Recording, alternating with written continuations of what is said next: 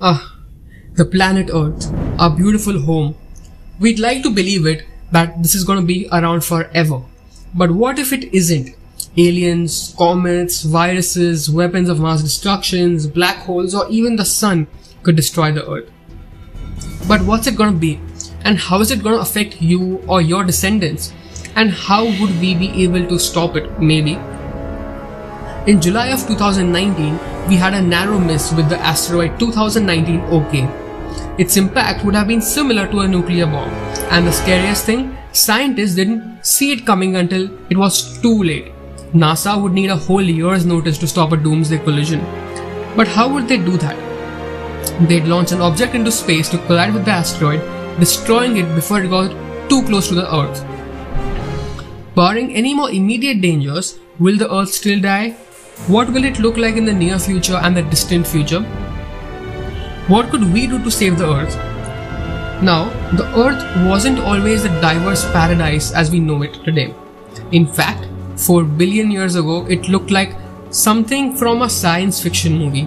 Supervolcanoes, meteors, and a toxic atmosphere made our planet inhospitable. So how did it become today's Earth? It went through many geological, atmospheric and evolutionary steps. In fact, Homo sapiens only came into the story about 200,000 years ago. Human life evolved during a time when the climate was mild and stable, enabling a vast diversity of life. Something that we take granted for today. But anyways, today we are already beginning to see the effects of rapid changes to our climate and the destruction it causes. What will the future look like if we continue down this path? How will it affect your children? Okay. The next 100 years we will see temperatures rise to about 6 degrees or 3 degrees Fahrenheit. That may not seem like a lot, but it is enough to create famines, extreme wildfires, stronger hurricanes and food shortages. 200 years into the future, the world's population will reach 9 billion. Hopefully, we spend all the time between now and then creating new technology to offset the environmental destruction and keep up with the demand for food. In 300 years, humanity will be considered a type 1 civilization on the Kardashev scale, which means we will use all the available resources on our planet. If only we could get to a type 2 and use the power of the sun, or even type 3, which uses galactic power. These are all things that could affect directly your descendants. But let's jump even further into the future, when humans may or may not even be around. In 100,000 years from now, the biggest star in the Milky Way, Canis Majoris, will explode. The supernova will be visible from the Earth in pure daylight. As this is going on, 20 supervolcanoes will spew out 417 cubic kilometers of magma in all directions.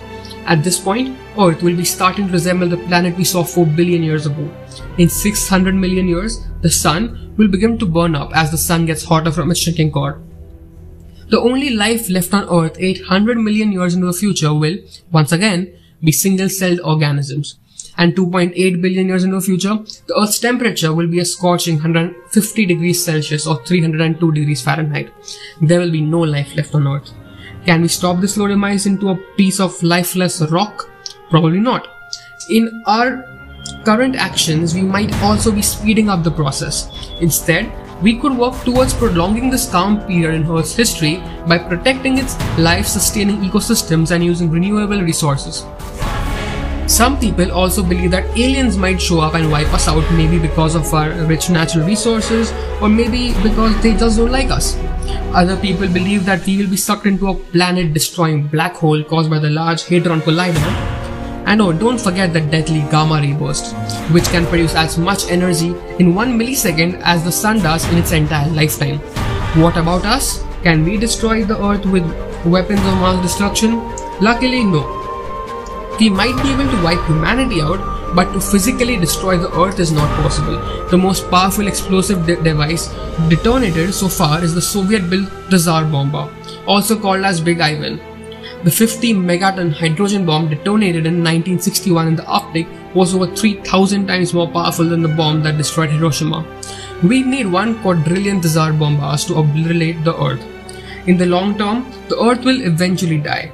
But hopefully we can fend off any immediate disasters and use that time to figure out a way to continue our existence through technological and biological advances and try to make this a better place while we are here, because for now this is all we've got.